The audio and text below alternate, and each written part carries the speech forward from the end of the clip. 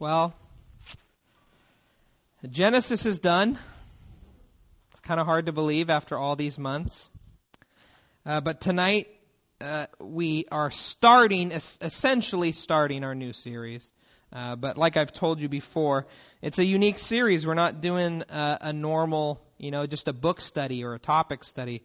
This is kind of a conceptual series on the topic of rest and on the idea of rest and what that means. And obviously rest for me to have some time off from preaching, but also I hope rest for this whole community, Sophia.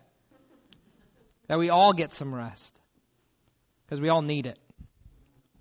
And so I'm hoping this season will be a restful time for you as well. So tonight we start this series. If I can get this to work. There we go. Rest. Rest. So, as we start this tonight, I guess I wanted to tell you, like I said, this is not a normal sermon night. It's not going to be a standard Jeremy. This is more be a Jeremy diatribe, Jeremy ramble, if you will. But it's interesting because I'm excited about tonight. I've thought about it a lot. And we're going to do something unique that is not normal, so it fits the rest theme of an unusual series. But tonight we're going to do some art criticism. And I don't mean that to say we're going to deconstruct some art and talk about how bad it is. I just mean we're going to look at as critics, right? We're looking at it and we're thinking about it and the meaning and value. And this is something I do quite a bit. Before I was the lead pastor here at Wellspring and we started this church, I was a middle school pastor in Portland. And so when I was there, I was teaching the middle schoolers, and believe it or not, they got the exact same thing you guys get each week. I would teach them the Bible exegetically, straight on. And the middle schoolers loved it, right? I'm not joking. I'm not being facetious. They loved it because the Bible speaks life to people. So one of the things I did that I thought was really cool was I did a series on parables for them. And every week, the parables are actually one of the great art history pieces because they're just such vivid stories. And so there's a lot of artists in history that have done renditions of the parables. And one of my favorites that I did, there's this great story in the Gospels. It's called the Pharisee, and traditionally it's been called the Pharisee and the Publican. We know it as the Pharisee and the tax collector. And it's this great parable about the two of them entering the holy space and their reactions to being in the holy space, right? To being in the temple. How does the Pharisee approach the temple space, the sacred space? How does the tax collector approach the sacred space? And I found this great artist. His name's Eugene Bernand. And he's awesome. And he's a Swiss artist. And he's done a whole bunch of different art pieces of different parables. And he does them in black and white. It looks like it's just pencil. They're fantastic. But anyway, the Pharisee and the tax collector looks like this. It's a great piece. I love it. See, the thing I love about it is it has a lot of meaning behind it. Because what's going on, if you see in the foreground, you've got, who's that? That's the Pharisee, right? He's looking up to God. And it looks like God's light shines down on him, doesn't it? It's very lighted portion of the picture. You can see his face is very clear. It's lit up like the light of God itself shines down on him. And in the background, you can see the tax collector back there by one of the pillars. And his eyes are averted. His eyes are facing downward. And he seems, at least his face, to be cloaked in shadow. Unable to even look up to the throne of God, right? That's the idea of that parable. And if you look at it from all intents and purposes, just from the outside, if you look at this parable, if you put yourself in that scene, you imagine it, that's exactly what you'd see. The cloaked in shadow tax collector he can't be near to God, right? He's a tax collector. He's at the back of the temple. He can't look up to heaven. He's cloaked in shadow because he's a dark person. He has a dark heart. And he must. from the outside. And the Pharisee, he's got to be the righteous one, the good one, the one who does everything right. And so, of course, the light of God shines down on his face. That's what it looks like. But the thing that he does to subvert that in the painting is look at their clothes. See, from appearances, the faces is what we see. The light of God is upon the Pharisee, and the shadow, the cloak of shadow is upon the tax collector. But if you look at their clothes, the Pharisee is cloaked in darkness, while the tax collector has the pure white robes of righteousness. What appears to us in one way as the light of God on the Pharisee and the cloak of darkness upon the tax collector, he subverts in their clothing by saying, no. The heart of the parable is what? The tax collector approaches God in a holy way, repentant, recognizing his worthlessness to be before God, and yet God acknowledges him. And of course, the Pharisee, who everyone would think is the right man, is the man for the job, right? The righteous one. Actually, his heart is haughty and proud. And his heart, the way he operates, is actually cloaked in darkness. All that from this picture. That's the power of art. That's the power of a visual representation.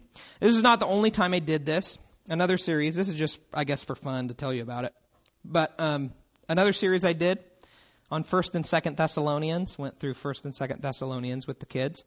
I called it Beauty and the Beast. Beauty and the Beast. My favorite Disney movie. Love it. And here's the reason. Because my worldview, my understanding, my Christian worldview, shapes and informs everything I do. And that's true for everyone, really. Whatever your worldview, it shapes how you interpret things. My worldview as a Christian, it applies to everything I do, and I think about those things in light of that. And so the story of Beauty and the Beast is a story that I interpret through a Christian lens. And the thing I love about Beauty and the Beast is that fundamentally, at its heart, it's a story about the believer in Christ and what Christ does to transform the heart of a believer. It's really beautiful. The story is a story of sanctification. And the way that connects to 1st and 2nd Thessalonians is the fact that, oh, by the way, here's my picture of Beast, who I love. Favorite character. Beast is the Christian. Dark before salvation. Unworthy. Cursed. Bel is Christ.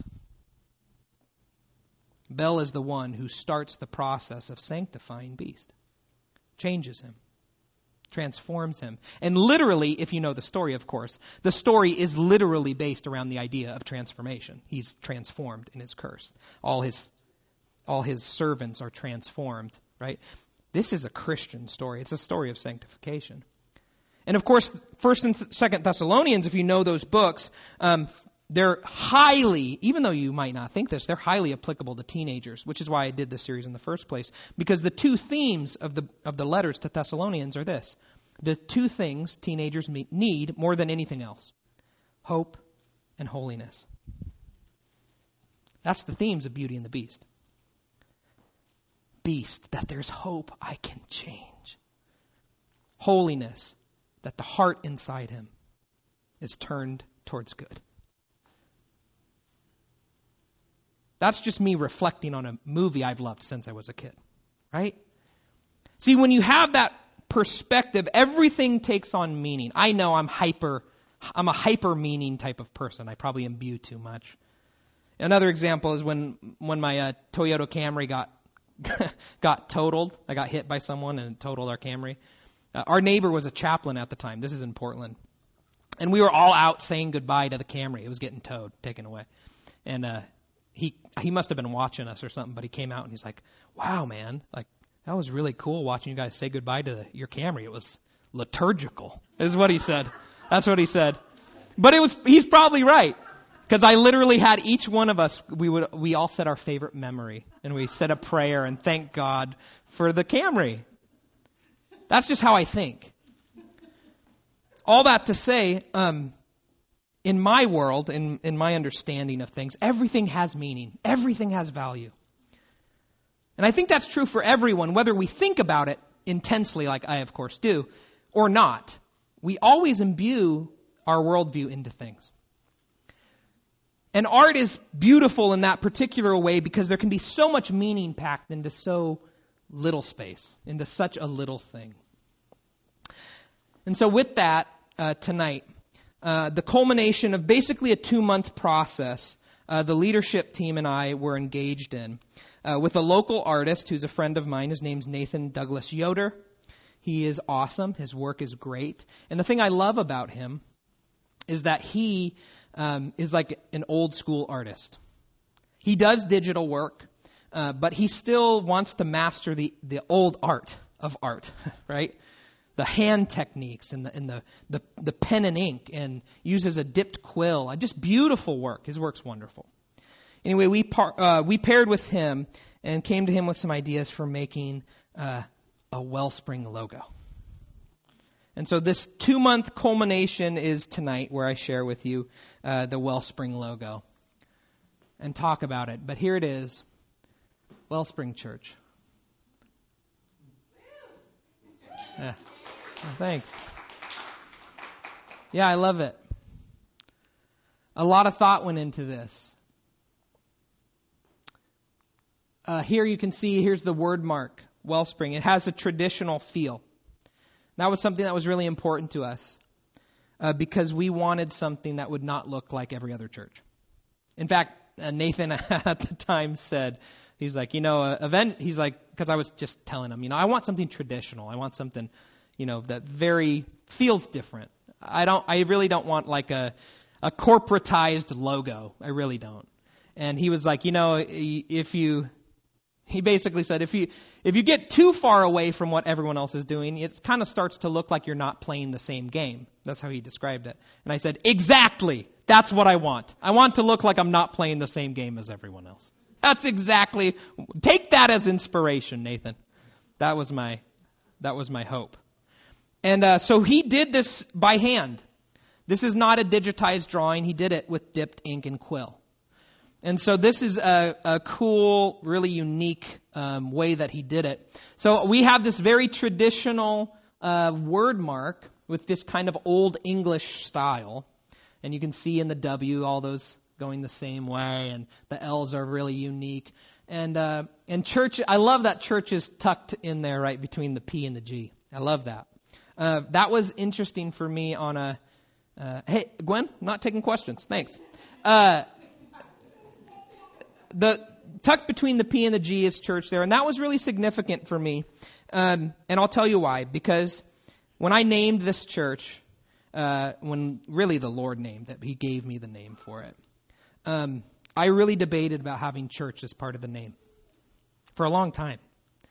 And the reason was when I thought of what I wanted Wellspring to be, I really wanted people who were hurt by the church to be a part of it. And that word just brings up a lot of pain for people. And so originally I struggled and went back and forth on whether it was going to be Wellspring or Wellspring Church, and even with it being Wellspring Church, I still pretty much just call it Wellspring usually. But that was significant, and the Lord led me to include church in the name of this church very specifically. And there was a reason for that, and the reason was this. The reason was that at some point, those who have been hurt by the church, those who have had, their hearts broken by it, have to accept that it's the plan. That it's the plan that God has. And no amount of our hurt, no amount of, and this is me speaking from my own life, by the way. This is not me just preaching to people who've been hurt. I've been hurt. And I recognize that I had to come to the place where I said, the church is the plan. You can't bow out of it. It's the only option. Church is what God intended for us to be. And so I love seeing church there like that, because it's like, it reminds me of the process I went through. It's like, it's small, yeah, it's tiny, but you can't get rid of it. Because we're the church. I love that. Here's the logo mark, made big. The lines in the background were meant to evoke kind of those old woodblock prints. Have you ever seen those that they carve out of the wood? They're gorgeous. Actually, what's interesting, Nathan actually does those. That's another technique he works on. He actually makes woodblocks that are, you could use as stamps or prints or whatever. They're really beautiful. But that kind of evokes that woodblock print, and I love that in the background. And of course, you can see very clearly that W is in the logo, right? That W almost makes the logo a monogram, doesn't it? This kind of thing that it's like a stamp. This is Wellspring. We've got the W. You can connect it. Oh, there's the W, there's the W. But at its heart is the well, right? You can see the bricks, right? You look here, you can see the bricks down here. This is the bricks of the well from a side view. And of course, here's the vessel. These are support beams. You know, these are the sticks that are holding up, tied by rope here with a crossbar. And here's the vessel for dipping into the well. And that was really sacred to me. And if you've been here a while, you've heard me preach on these passages, I think at this point 3 or 4 different times, or at least mention them, throughout the almost 2 years we've been a church. But I'm going to get to do it again tonight, and I'm going to keep doing it forever, because I love them, and they're meaningful, and they are what the name Wellspring Church, where it came from. And this well, what I want you to think of course, is John 4. Sorry, this is kind of washed out. I don't know what happened to the PowerPoint. John 4 says this, Jesus answered and said to her, this is Jesus and the Samaritan woman in John 4, meeting at the well. Jesus answered and said to her, if you knew the gift of God and who it is who says to you, give me a drink, you would have asked him and he would have given you living water. She said to him, sir, you have nothing to draw with, and this well is deep. Where then do you get that living water? You're not greater than our father Jacob, are you, who gave us this well and drank of it himself and his sons and his cattle? Jesus answered and said to her, everyone who drinks of this water will thirst again. But whoever drinks of the water that I will give him shall never thirst. The water that I will give him will become in him a well of water springing up to eternal life. One of the reasons this church is named Wellspring Church as it relates to John 4 is that we wanted Wellspring Church to be a place where people encountered Jesus. Just like this woman. When they came here, that they might just be coming to the well for a drink. Oh, I got to go to church. I guess it's Easter. Show up. And then they have an encounter with the real wellspring. Because the real wellspring, it isn't the well. It isn't the water she's going to drink from the well. It's the man she met there. It's Jesus. John 4 reminds us that when you come to Wellspring Church, we hope you have an encounter at the well with Jesus. That's our prayer. That you'd come here and meet him. And the second passage, different tenor, is Jeremiah 2. Jeremiah 2 says this. This is the Lord bringing a legal argument against his people. He says this. Therefore I will yet contend with you, declares the Lord, and with your sons' sons I will contend. For cross to the coastlands of Kittim, and see, and send to Kedar, and observe closely, and see if there has ever been such a thing as this. Has a nation ever changed gods when they were not gods? But my people have changed their glory for that which does not profit. Be appalled, O heavens, at this, and shudder. Be very desolate, declares the Lord, for my people have committed 2 evils. They have forsaken me, the wellspring of living waters, to hew for themselves cisterns that can hold no water.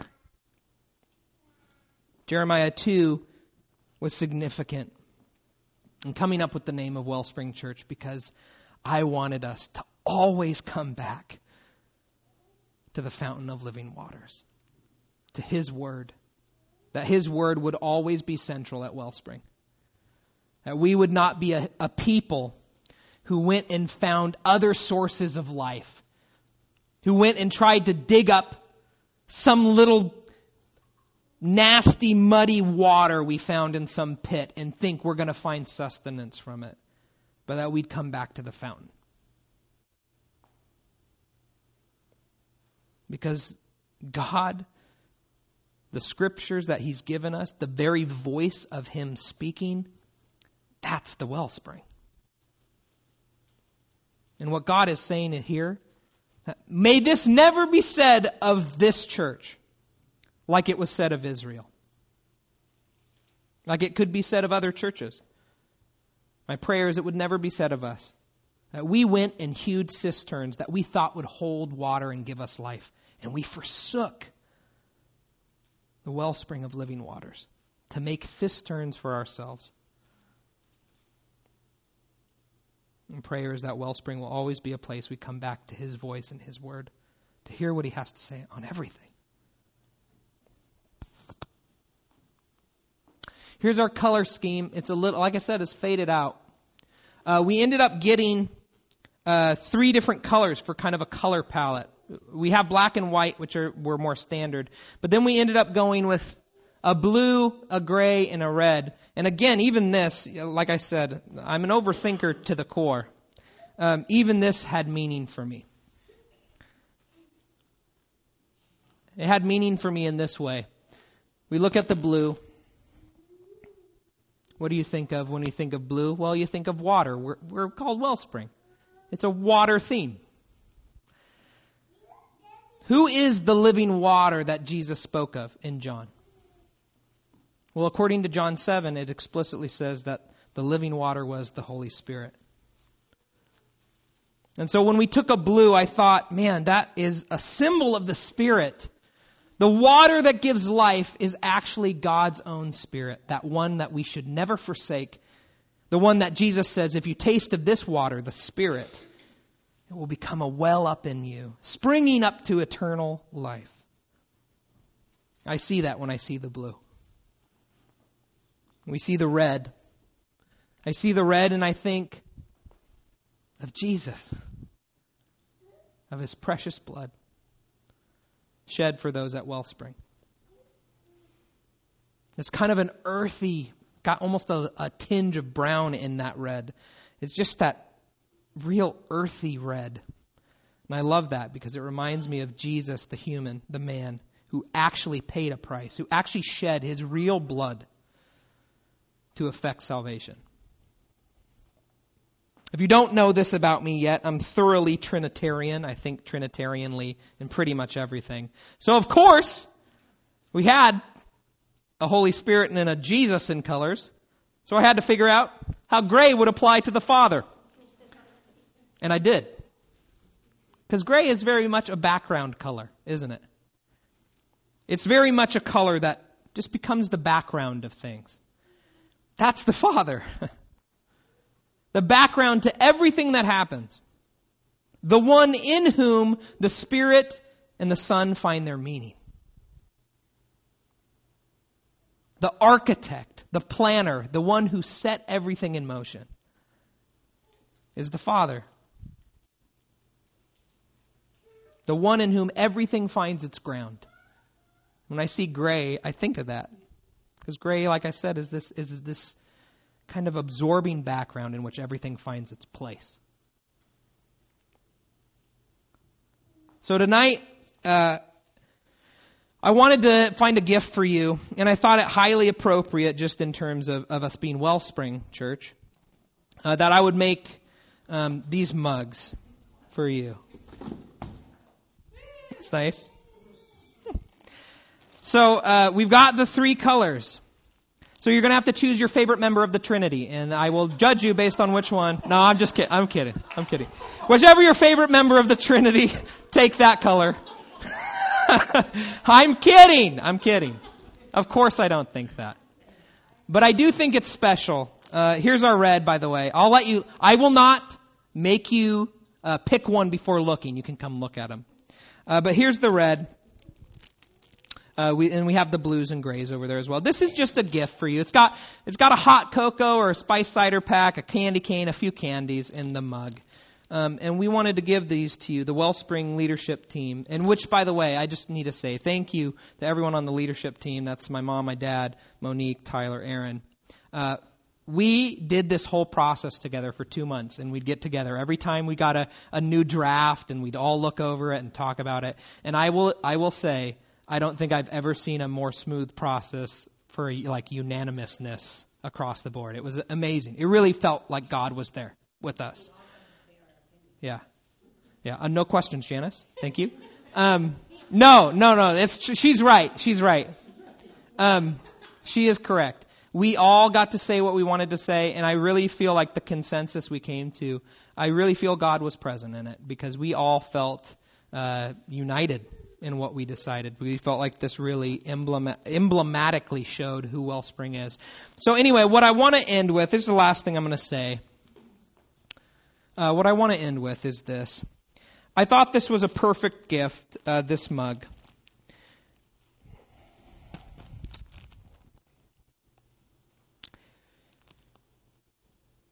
Because Wellspring, this water theme of Wellspring, I hope that when you take this home, I hope every time you get up in the morning and you pour yourself a cup of coffee in it, or if you're like Tyler and I and you're going to bed and you pour a Mountain Dew in it or whatever,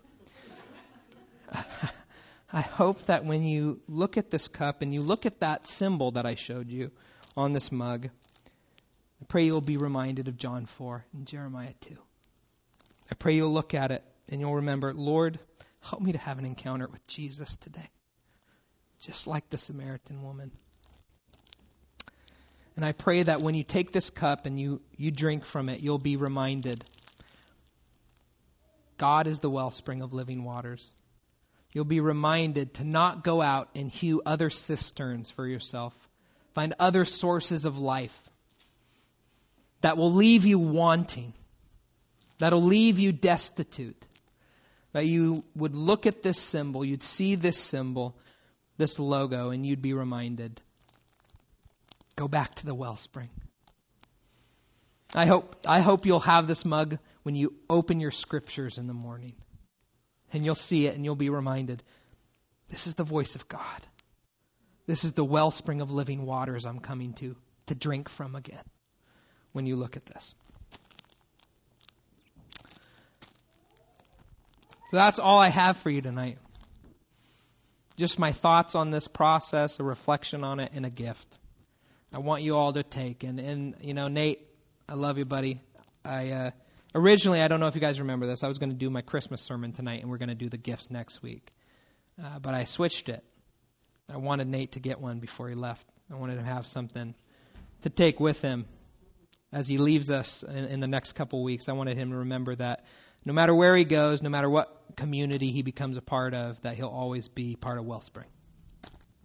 And I wanted you all to have it for Christmas so that you can remember that Wellspring loves you, is thinking of you, and that I just pray you'll have a merry, merry Christmas, that you will remember everything that God did to provide for you.